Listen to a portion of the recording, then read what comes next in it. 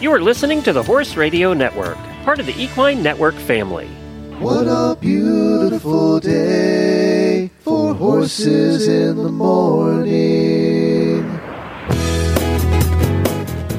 You are listening to the #1 horse podcast in the world. Here is your entertaining look at the horse world and the people in it.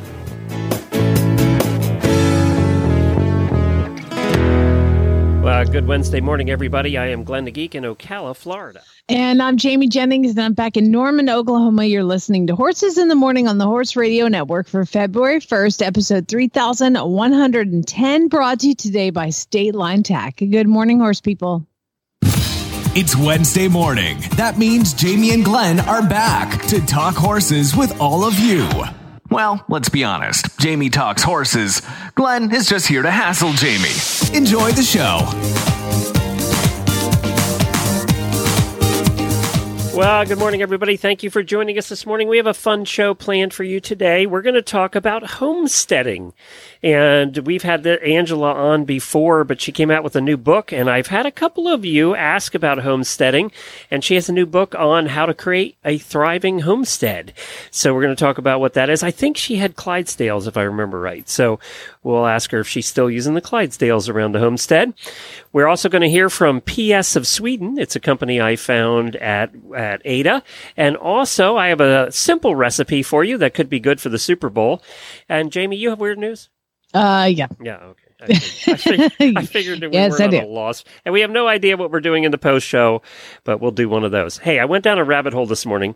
I found an article on horses' hearts, and that got me to thinking about other animals' hearts. And then I went down this rabbit hole. So you want to hear some heart talk? So this is a Wednesday morning heart talk here. So would you have a guess of what animal has the largest heart? An elephant. You are correct, partly correct. An elephant has the largest heart on land, but it's not the animal with the largest heart. So an African elephant, has a heart that weighs 26 to 46 pounds. So that's pretty good size, 50-pound heart, right? Yeah. But the blue whale has that beat. Oh, I didn't think ocean. Yeah, so the blue whale is the largest animal to have ever lived. And the blue whale's heart, get this, is... I thought the megalodon was bigger than the blue whale. I don't know. That's what they're saying.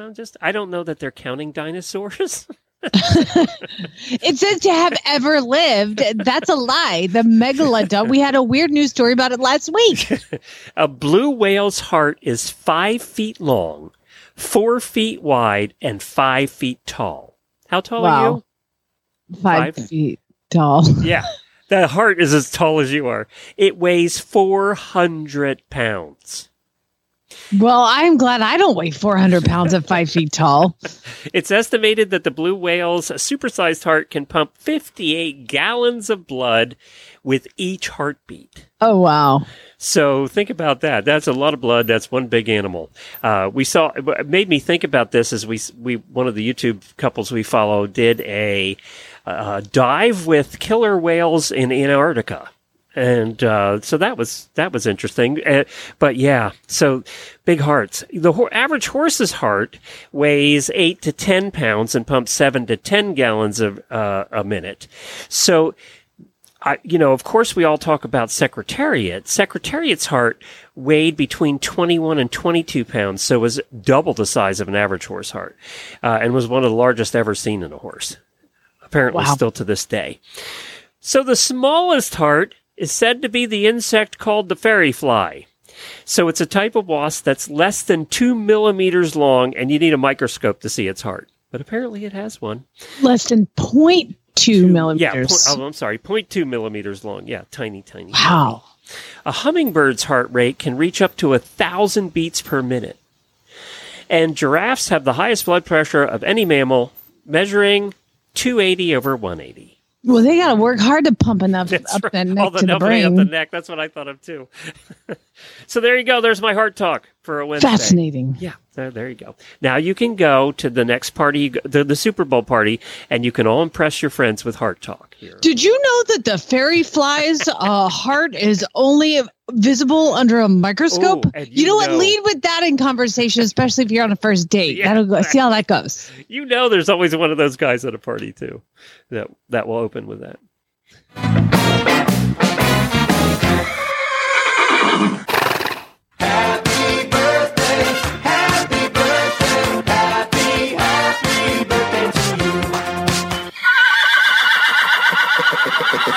Well, I have auditor birthdays today, but it's just first names because you all had hard last names, and I'm not going to do them. So, happy birthday to Patty, Pernilla, Doreen, and Isabeau. Happy birthday to all of you. We hope you thoroughly enjoy your birthday.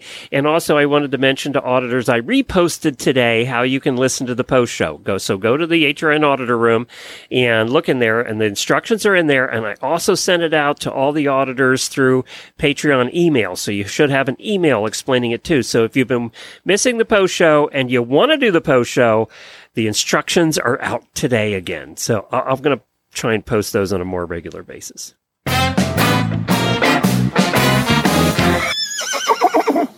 Well, I was just at Monty's at Flag Is Up Farm in California, and we were making a lot of plans for the movement, which is going to be June 16th through the 18th. It's a lot of horse training. It's Monty Roberts and myself, which is just crazy to be in the same sentence as that. And we're going to work some horses and gentle some Mustangs and restart off the track thoroughbreds and have a lot of talks and everything. But last year we had a concert. Glenn, do you remember who headlined the concert? Wasn't Templeton there?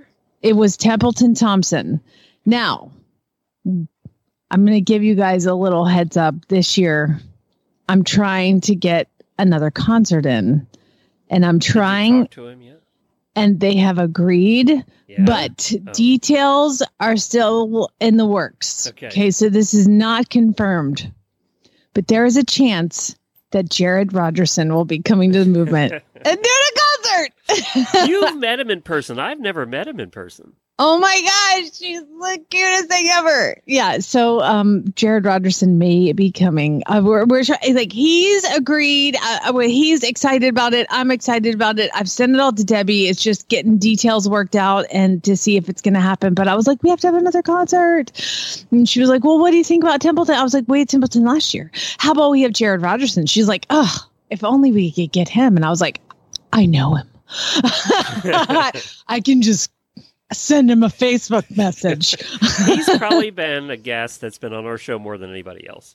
Yes. Yeah. I wonder if we could play a Jared song today. He's so great. Anyway, just released all this new music and he's touring a lot. So there's a tentative conflict, but we're trying to work through it. And I'm so excited. That would be so fun. I've never seen him play. I've just, we had lunch, but I've never seen him play. And it would have been weird if I was like, hey, at lunch, could you please bring your guitar and play some songs? So I didn't do that. But yeah, that we're working on that. So the June 16th through the 18th, if you are a Horse Radio Network listener or an auditor, you get pre-sale. It's cheaper than last year. I mean, this is like, it's practically free.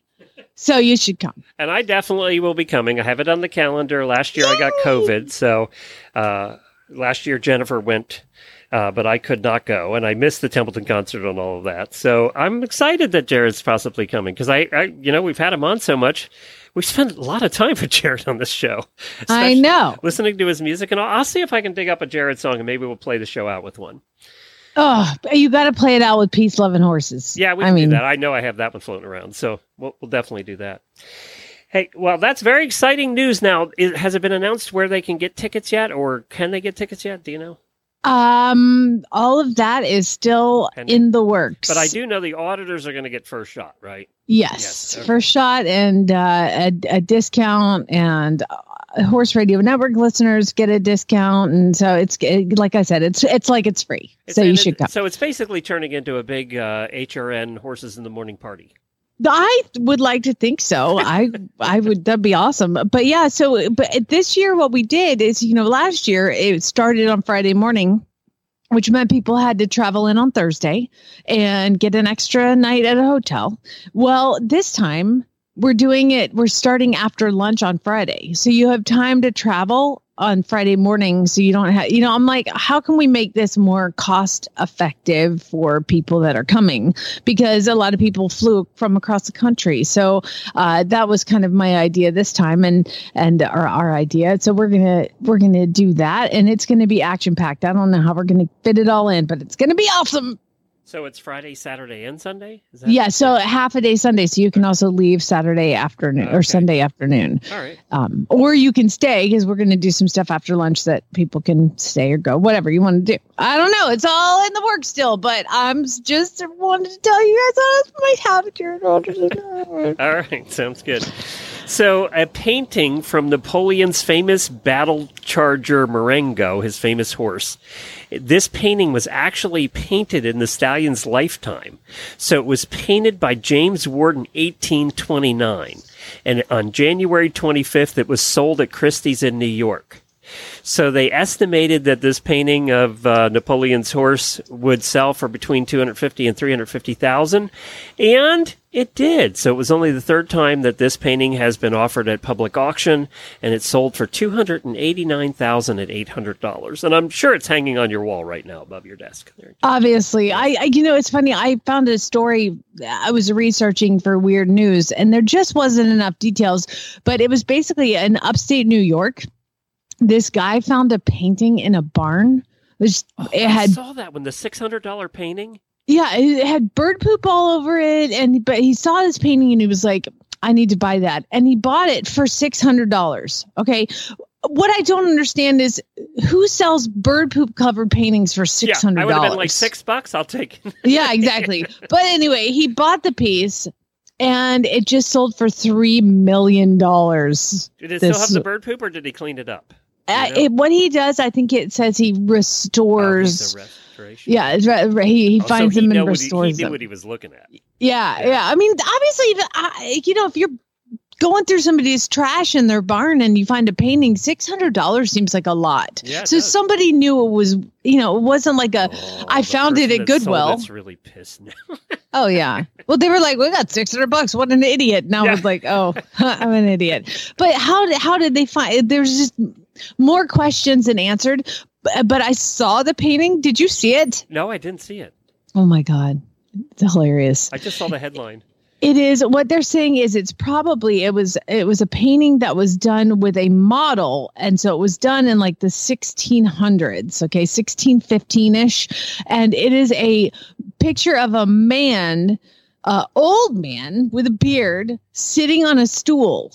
And he must have just been posing for a painting completely naked. And somebody paid $3 million for I don't care when it was made, but $3 million for a picture of an old man sitting naked on a stool. It's impressive. It's not impressive. We've all seen the naked women paintings. I don't think I've ever seen a naked man on a stool. We're going to mix it up today, class. Enter the model. He was probably some famous duke or something. Well, we're going to strip it down. Literally. That's I need you to get naked. $3 million. Yep, the person that sold that's now suing the guy who bought it. For half of it.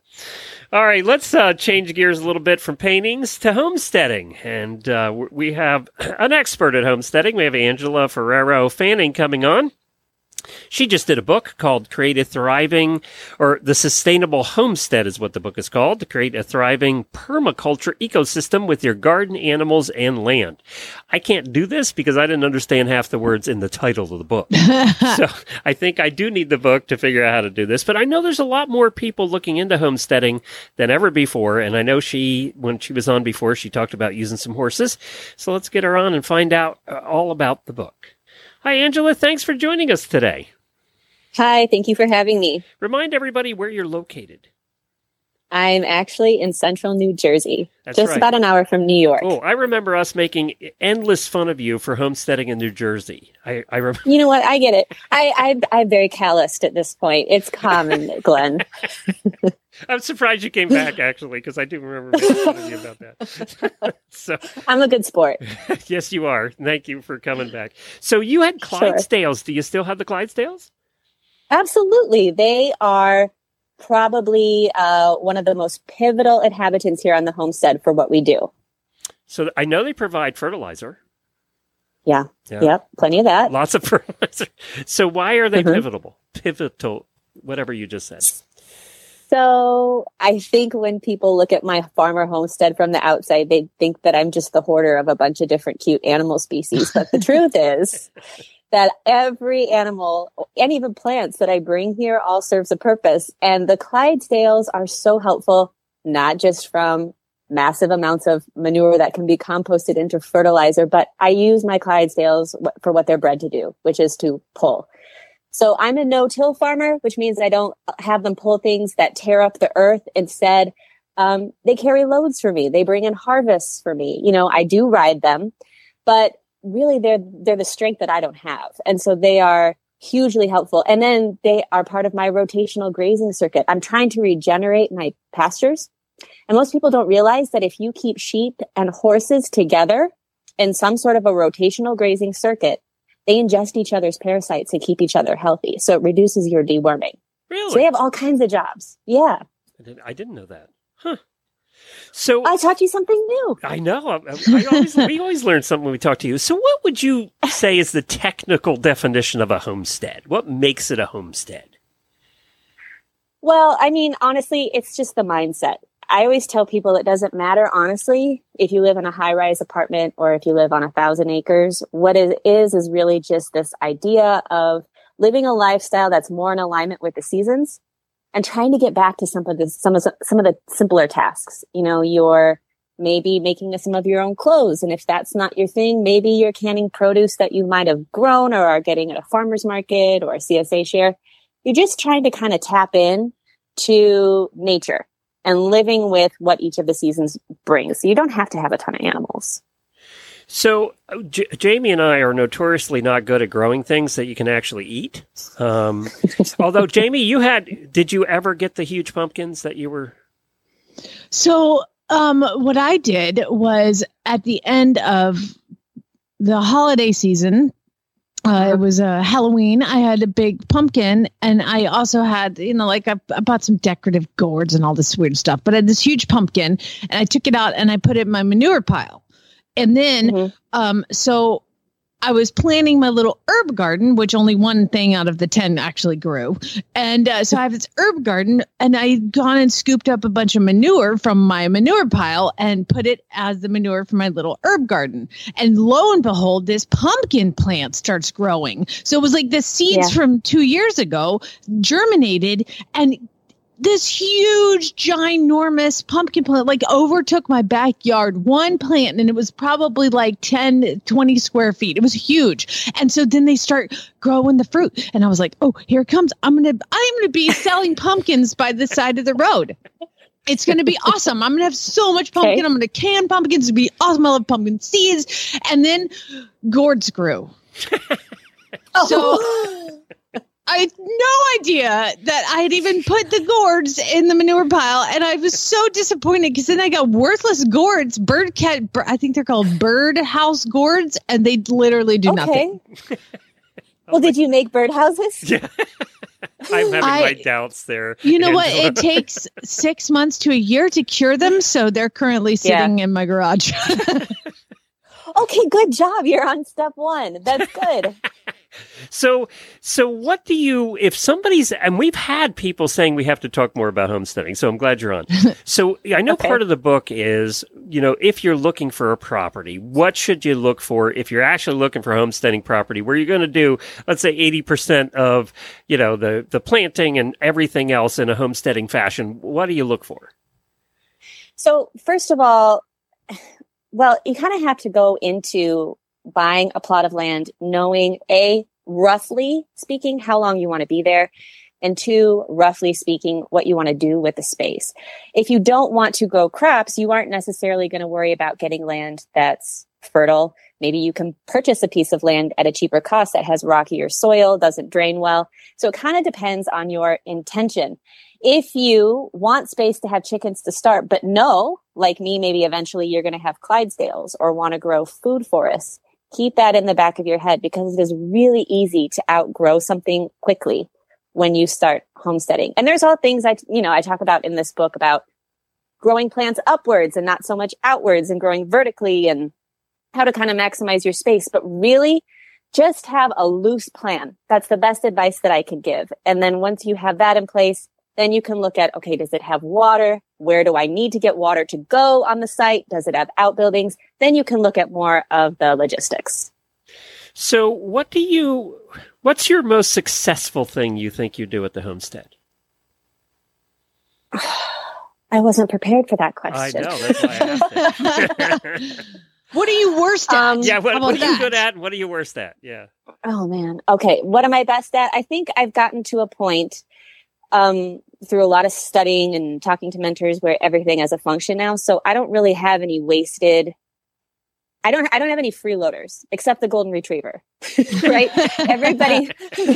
Everybody is contributing. Everybody is earning their keep. And it's really cool because it creates this almost automated system where I'm pretty hands off at this point, other than, hooking up the horses and taking them out to work, pulling a harvest.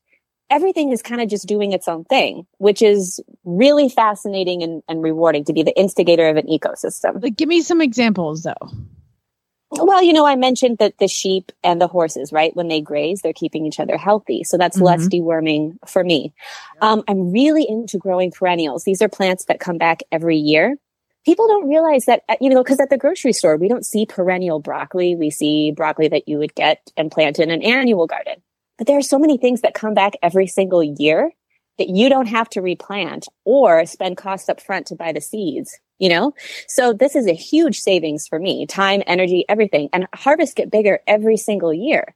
So that's kind of automated. When I scoop the manure, obviously I'm throwing it into the compost heap. That does its thing. I start a new heap. That does its thing. So it becomes more me as the facilitator. Does that make sense? Yeah.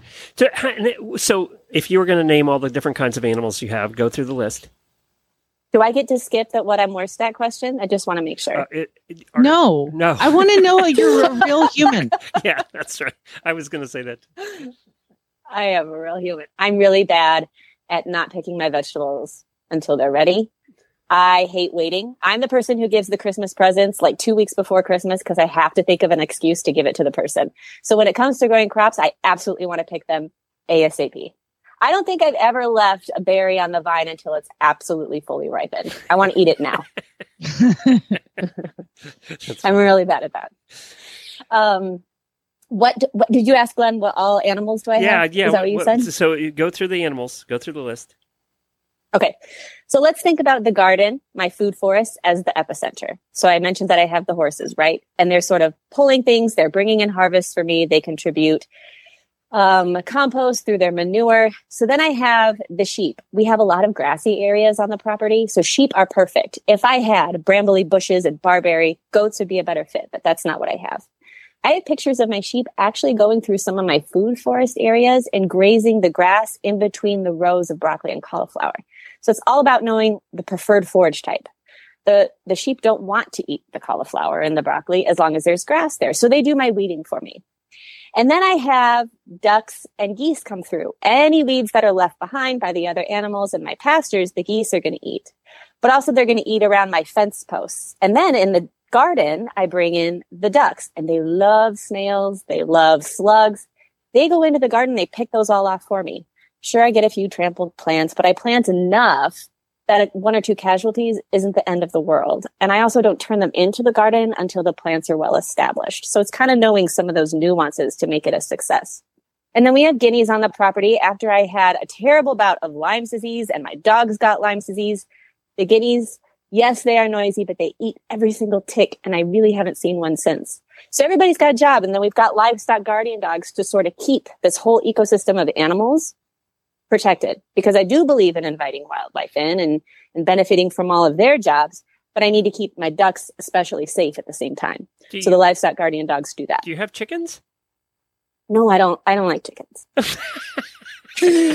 Jamie just had a heart attack. No, I'm sorry. You know Jamie. what? I'm sorry. That's okay, because you lost me at guineas.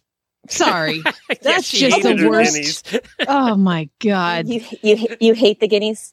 Oh, geez. They just never shut up. And somebody said when they get loud, it's because they're alerting you to a predator. And I was like, they're alerting me to me. I'm the predator. Yeah, totally. I'm not all the time. They're like, oh my God, here she comes. Oh, it was so annoying. One farm animal had to be classified as a total creeper. It's a guinea, because I can't go in my house without them tapping on my windows. Oh my God. They follow me throughout the house. So every time I go to the bathroom, I got to close the curtains because the guineas are outside. That's funny. So why don't you have chickens? I was thinking when you said you let your animals in to where the crops are, I was like, yeah, well, you must not have chickens because they peck. They're like, oh, it's a big, beautiful tomato. Let me peck the center of it and then walk away. So, yeah, the first thing is their feet tend to they're pretty destructive, right? I don't want them going through my grazing spaces and sort of scratching up for insects, which I appreciate that's very useful, but I'd rather have the webbed foot of a duck because I want to keep my forage as intact as possible for the horses to graze and the sheep. Things. Yeah. Yeah, but also the roosters, the spurs, the fact that if you don't have a rooster, a female can grow spurs freaks me out. I'm not okay with it. I'm not going to have it. So there's no don't worry about the guineas don't worry about the guineas that look like dinosaurs or the geese that will murder you. Any of that. Just don't, by God, have a female chicken with a spur. That's weird. I'm sorry. It's just weird. No. That's funny. So what else will people learn if they get the Sustainable Homestead book? I think that what I'm trying to do is share that there are ways to grow food, raise animals in alignment with nature. So there's a lot of info about sustainability practices, permaculture practices, regenerative farming. And it's just about trying to give as much back to the land and to plants and foster, our spaces for future generations.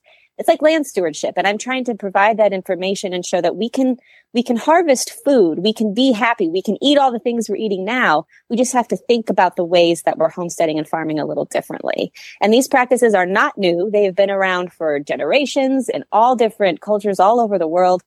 But it's starting to finally gain a little bit more traction in the United States. And it's really worked well for us here. And so I'm just trying to share that knowledge that I had to go out and find and make it a little bit more accessible for people. Can I ask one question? I'm in Oklahoma and we're in the midst of like snow and ice storms, and it's just it halts everything. And you're in New Jersey with all of this. Like, how do you survive the winter up there? I mean, it's got to be intense.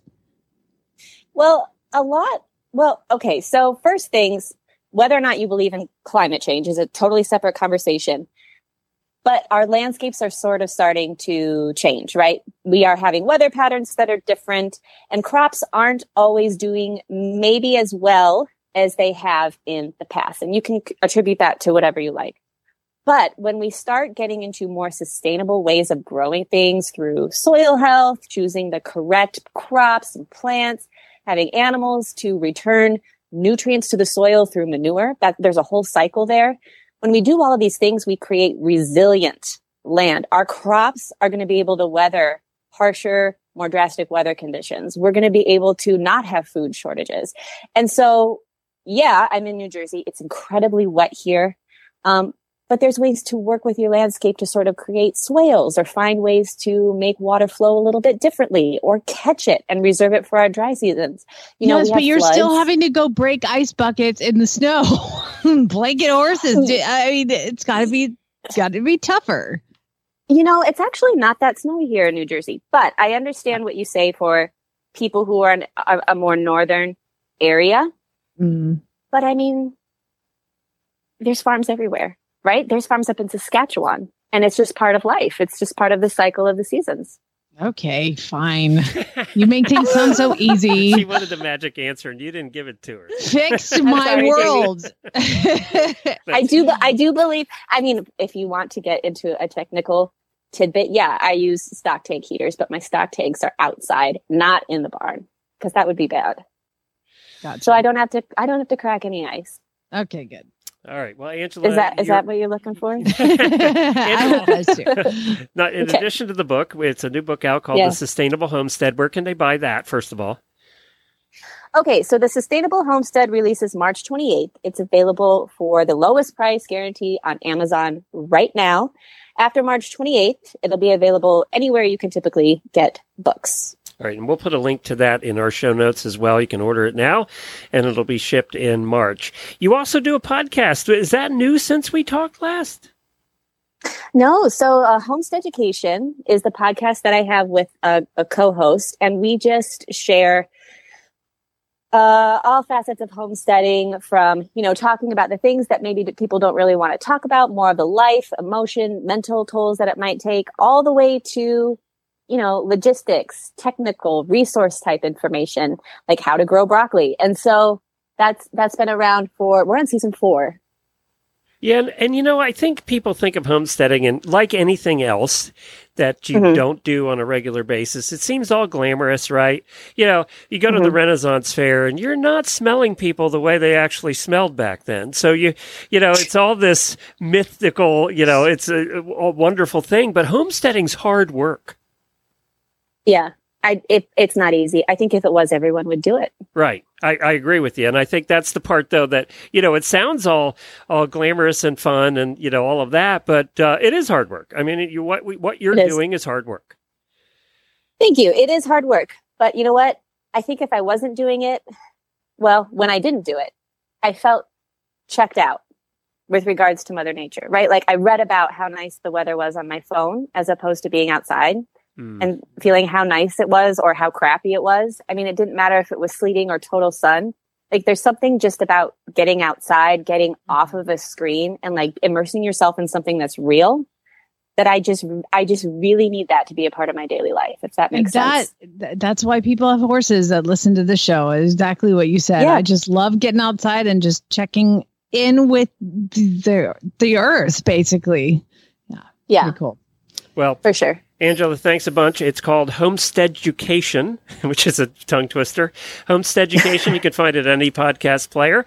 And I'm looking. You have a ton of episodes here. So if everybody wants to go check it out, you can find it at any podcast player. I love your podcast logo, by the way. That's a great logo.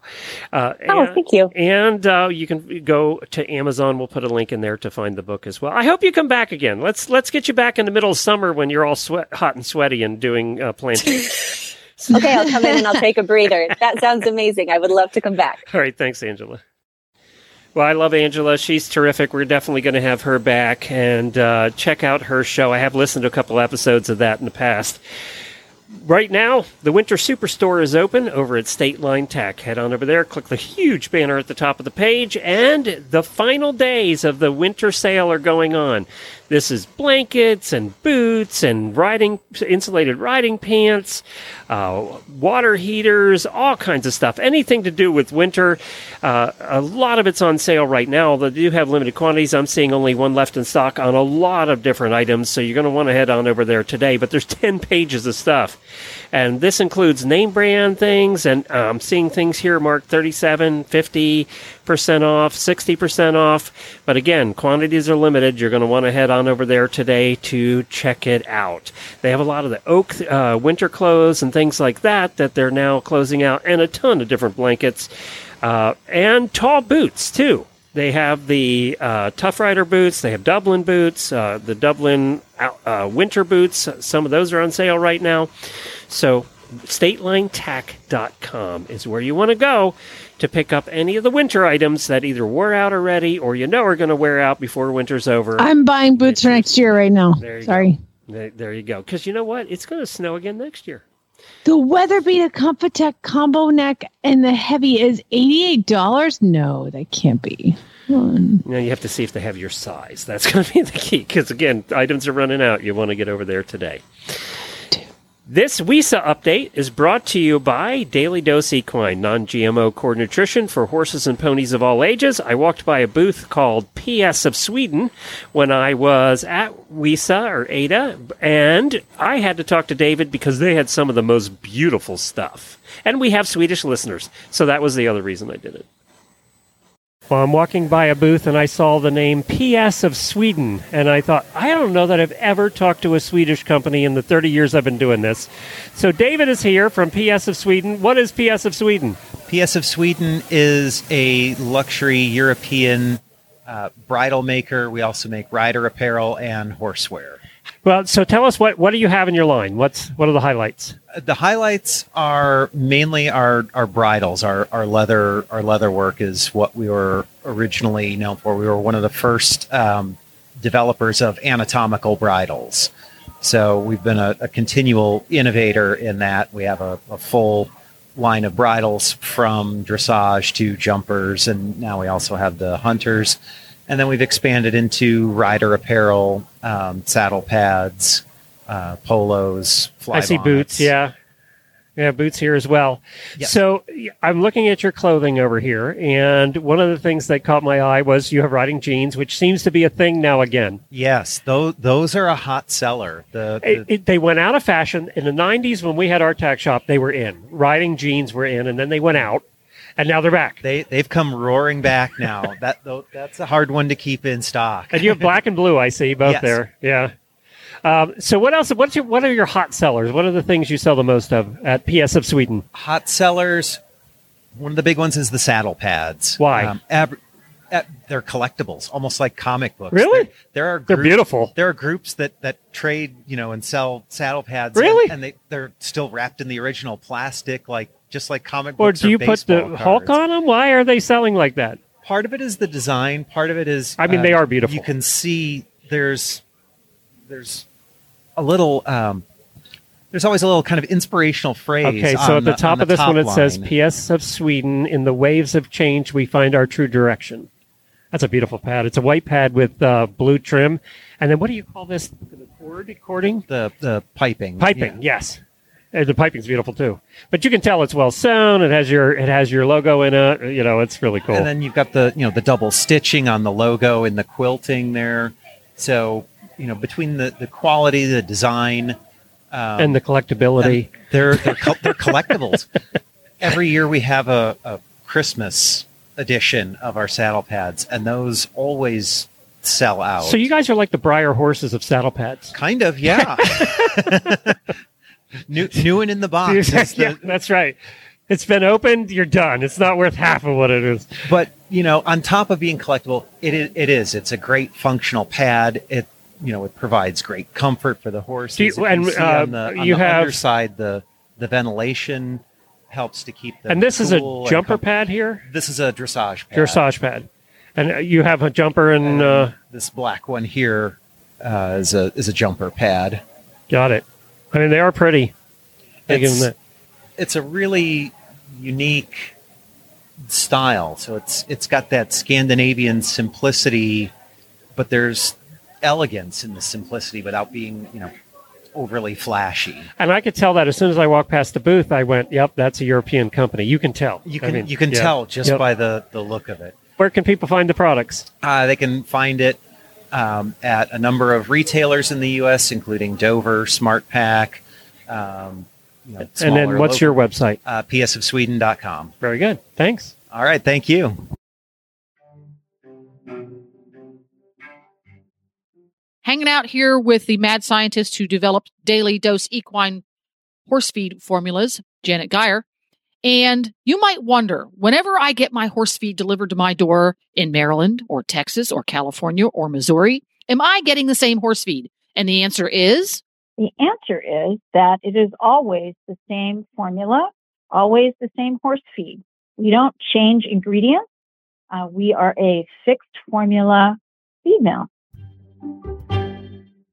Well, before we get to weird news, we wanted to continue our recipes because I know that the auditors have been enjoying them, and they post pictures of actually cooking the stuff. And several posted pictures of cooking your lasagna that you did a while back. You can go search lasagna at horsesinthemorning.com, and you'll find Jamie's recipe, one of the best lasagnas I've ever had. And I'm not just saying that because she's on here. It really was.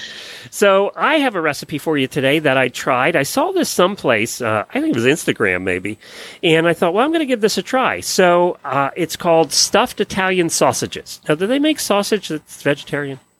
I'm sure that there's some sort of Impossible sausage or Beyond sausage or something like that. I wouldn't know. And even though I do like the Beyond meat more than the Impossible meat, but I do like that. But I hate sausage. Okay, well then this like recipe any sort is of for like you. sausage flavored fake meat, any of that. Like no, I don't know what there must be an olive in it or something. That just that's what happens. So anyway, sorry, no. All right, so I use stuffed Italian sausage. You could use hot sausage. You could use any kind of sausage you want, basically, as long as it's shaped like a sausage. So you're going to need marinara sauce, just basic marinara sauce, canned, whatever kind you like, cream cheese, sausages, Parmesan cheese, Italian seasoning, and breadcrumbs. So that's it. 6 ingredients, you can make this. It's so easy to do. Preheat your oven to 400 degrees and then slice your sausages lengthwise, not the whole way through. You don't want to cut them in half, but slice them so they're open like a little boat and kind of flatten them out. And what you're going to do in a mixing bowl is combine the softened cream cheese, Parmesan cheese, and Italian seasoning. And you're going to take that goop and you're going to put it in the sausages, in the little sausage boats. And then on top, you're going to put breadcrumbs. I use gluten-free breadcrumbs. You could use Italian breadcrumbs, any breadcrumb you want. Just sprinkle it over the top of these little sausage boats. Pour marinara sauce. Take your marinara, spaghetti sauce, or whatever you want, and pour it into the bottom of the baking dish so that the bottom of the baking dish is just covered in sauce. Actually, we found more is better because you're gonna want it later. And then you take your little sausages and just set them in the marinara sauce.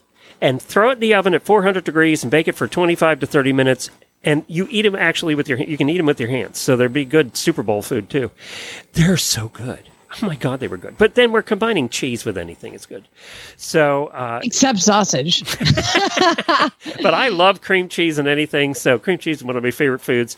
So this is a really good recipe. It's really easy to make and it was fantastic. So, if you want it, check it out. I'm going to put it in the show notes. So right there in your podcast player, you can find it. And I'll also post it in the auditor room. So you too can make your own stuffed Italian sausages. Well, there you go. There's my recipe of the week. Cool. Love it. All right. Time to learn why some days you're embarrassed to be part of the human race. In Jamie's Weird News. Well, it turns out weird stuff still keeps happening. If you're ever looking through the news and you're like, oh my God, that is a weird story, that's what I want. Email it to jamie@horseradionetwork.com with weird news in the subject line and send it on over, just like Jolyn, Stephanie, Allie, Aaron, Laureen, Sarah, S-A-R-A, Nikki, Sarah, S-A-R-A-H, and Delia did. They all sent weird news stories. Now, you know what? I don't tell you who sent what because it's none of your business where they get their news. But some of y'all are weird. I don't know where you're looking. Oh my God, I'm worried sick about some of you. All right, but this one I found because I think that this is fantastic. The San Antonio Zoo is offering a Valentine's Day greeting for you, Glenn. I mean, for you or your loved ones or your not so loved ones. Every year they do this, and I just had to mention it. It's called the annual Cry Me a Cockroach fundraiser. They're, quote, supporting the zoo's vision of securing a future for wildlife in Texas and around the world. So for $10, they will take a cockroach, name it after an ex of yours that you specify, and then feed it to an animal. So there's a lot of things that the donors are going to receive a digital Valentine's Day card showing their support for the zoo. They can also opt to send their ex a digital Valentine's Day card informing them that a cockroach that's just was named right after there. them and fed them to an animal. Or if you're not into cockroaches, for $5, they'll take a vegetable and feed it to an animal and your ex's Well, if you're name. vegetarian, that makes sense. Yeah. Or if you want to buy a rat and have it fed to the person, $25. Now, there is an upgrade, okay? So you can actually get a personalized video message to your ex, showing them the cockroach, rodent, or vegetable being devoured by the animal. That's about as mean as it gets right there. How fun is it to work at the San Antonio Zoo? Like, what do you do? I basically like film myself feeding rats, and we call them like, let's go with Tommy. Just random name I picked out. It's one thing to do it, but then to actually send it to the ex. Oh man, that's great. Now, to be honest though, we all have that one ex that we would do. Yeah, exactly. That's what I was saying. I have exes that I wouldn't do this for because, I'm not, but the one. You know what? I'm not going to waste $150, but I'll give you $5-10 to feed a cockroach. Yeah, whatever. I mean, not that I'm harboring a lot, but whatever. I just think anyway, if you are interested, just go to I'm assuming the San Antonio Zoo's website. Hey, auditors. I mean, it's for a good cause. If any of the auditors do this, I want to know and show us the video, please. I know. It's great. Get the upgrade. This one's weird. All right. So there's a woman who she works for a school district, and it's in Cook County, wherever that is. Her name is Vera Liddell, and she was the director of food services at Harvey School District 152. Well, she was in charge of ordering all the food items for all the schools. About half the year in, their budget had been exceeded by $300,000, and the year is only half over. So you would think. So what happens is they're like, "Well, this is a problem. Let's audit that." So they start auditing Vera Liddell and all of her purchases. So there's one place that the school orders from, and she would make 2 orders every week, but the school board would pay for it. And so one would go to the school, and the other one, we don't know where it would go. Do you know what she spent over $1 million on? Mainly the main thing she purchased. Now, she would purchase some things here and there. She spent $1.5 million on chicken wings. Where the hell was she selling them out of her back of her trunk? I don't know. Why do you need that many chicken wings? She stole more than 11,000 cases of chicken wings. What the hell do you do with 11,000 cases of chicken wings? Here's the thing. You can't even pass that off for the school because the school doesn't serve children food with bones. Oh, well, there's a dumbass right there. You know you're going to get caught. Oh, you're so stupid. Man, you are one pathetic loser. At least order stuff the school serves. Oh, my God. So there's no word on what she did with all the chicken wings? No, I no want idea. more to that story. If anybody knows what she did with the chicken wing, maybe she was like selling them to restaurants and stuff. They said she would leave with the food in one of the district's cargo vans without ever bringing the items to the school buildings. Well, that's all. She would use the cargo van to steal this. Oh my God. Yeah. And surveillance video shows her arriving at Gordon Food Services to pick up the food, sign the keypad, signing the fact that she got the chicken wings, and then to build the school. People like this always amaze me because some point you're going to get caught. Because you're going to have to take a week off at some point. Somebody's going to do your job and find it. And if you don't think you're going to get caught, then you're really dumb. This is the reason that when I worked at financial institutions, you had to take your vacation. Because that's how they check up on you. That's how they check up on you because somebody else has to do your job, and that's when they catch these things. Well, if you refused, then they knew there was something up. I don't need a vacation. I love working so much. I just love being here. Well, anybody needs chicken wings, call Vera. All right, this one's weird because there's a residents of a Minnesota neighborhood said they're constantly under attack from an aggressive. What animal do you think is attacking people in Minnesota? I would guess bear. Yeah, it's a turkey. The turkey first showed up at the mobile home park in Coon Rapids as part of a flock in November 2021, but all the rest left, but this one decided to stay. The children have to walk to the school bus with sticks. Okay. It's a big problem. So what do? They're like, we've got to call the Department of, Natural Resources. And the Department of Natural Resources offered them advice about keeping the turkey from finding food. And maybe it'll just go away. They're like, it's not safe. Like, the children can't get to school. There's a crazy turkey. So what do they call the Department of Natural Resources again? And they're like, we have got to get this nuisance turkey relocated. And this is what Scott Nolan, the wildlife manager, said. Quote, removing the bird is kind of the last resort. We don't want to do it right away in situations like this because it's not safe for anybody, including the turkey. What? The quote is, this turkey attacks me every single day, from a lady who lives in the neighborhood. It follows me. It goes up my stairs, tries to get in my house. When I leave my car, I leave in my car. It follows my car. The children have to carry sticks, and they're like, we don't really want to relocate it. It's going to cause problems elsewhere, wherever we do. Let me tell you, as a vegetarian, if there was a turkey that was harassing me, I could find 700 people in the local Norman, Oklahoma area who would be more than happy to dispatch it. I mean, isn't it a turkey? Don't y'all eat turkeys? I don't know. Call me crazy. That's funny.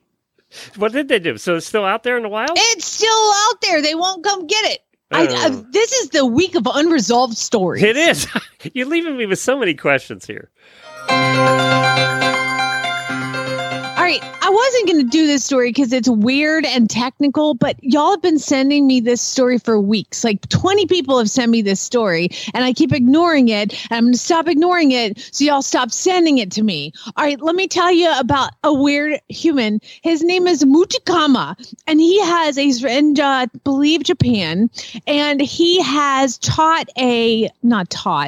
he has somehow installed sophisticated motion detecting tracking software in fish tanks, enabling his fish to remotely control a Nintendo Switch console. Again, you think it would end there. You think the weirdness would end there. However, what he also does is he live streams the fish playing the game. Okay, so the fish swim, and the way that their motion is in the water, it's like mirrored onto the Nintendo Switch console. Well, Mutaka Kimaru had stepped away for a break from this live streaming video games. I guess it's on YouTube or whatever. And the game crashed due to a system error. And the console returned to the home screen. The fish kept on swimming.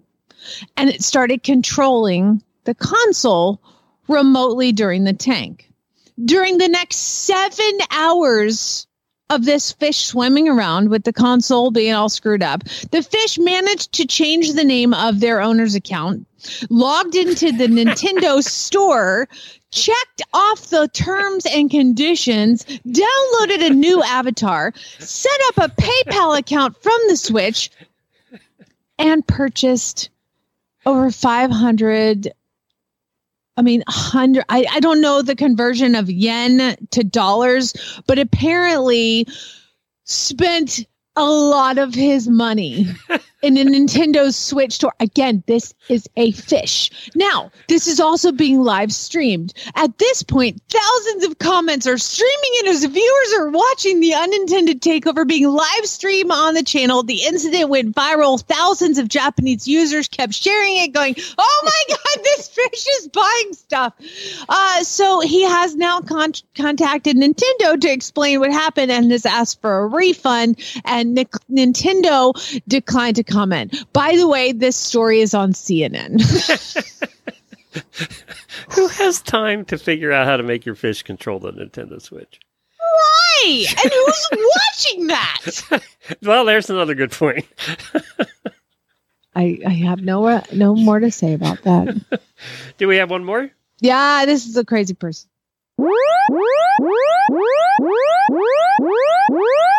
This is fantastic. Okay, so do you remember me telling you the story? It was several weeks ago. Maybe you weren't here.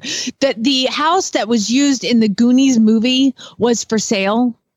And people were freaking out like, oh my God, the house from the Goonies is for sale. The whole reason for the movie The Goonies was to save the house because they were going to make a mini mall or something.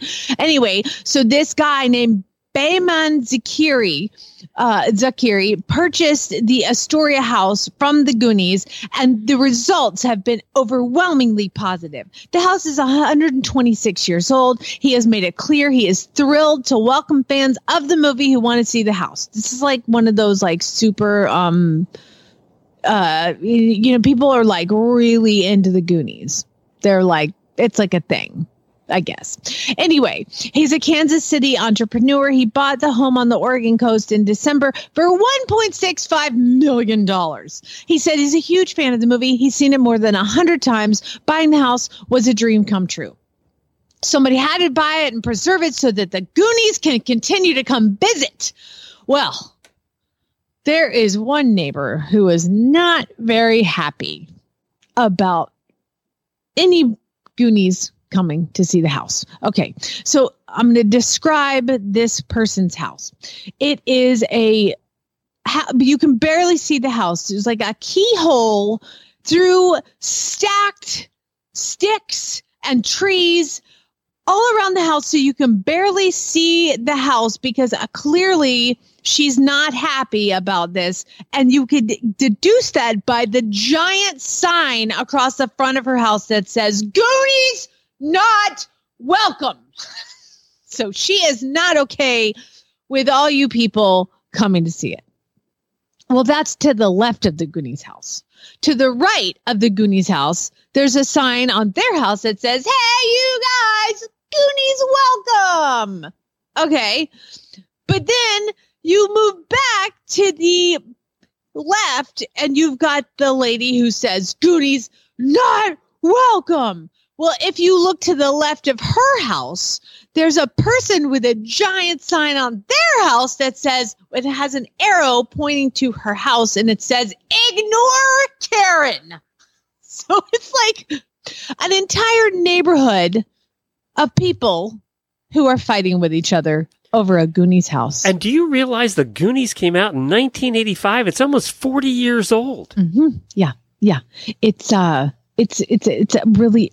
There's like it's a cult following. I'm not sure the Goonies would hold up after watching that again. I'm not sure it would hold up. Lucas watched it. We're like, hey, you guys, in 2015, the 30th anniversary of the film brought 1,500 visitors a day. Oh my God. I never even knew it was that popular to begin with.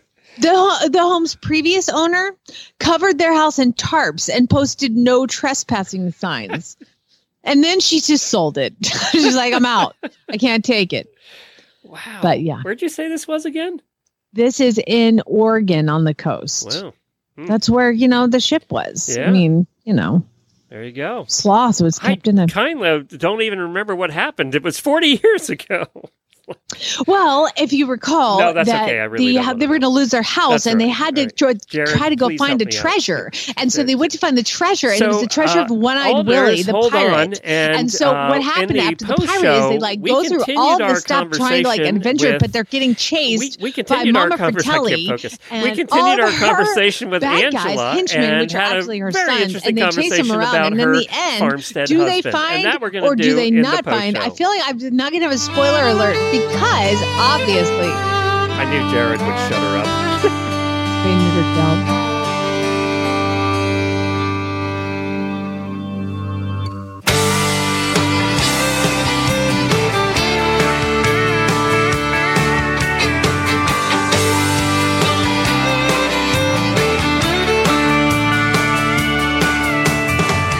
Right there in that summer dress, wildflowers in her hair. She can go anywhere on that Palomino mare. She's got Rocky Mountain ivory that she wears around her neck, and the Grateful Dead play a song in her head. Some somewhere between. Cowboy and hippie, she's all about peace,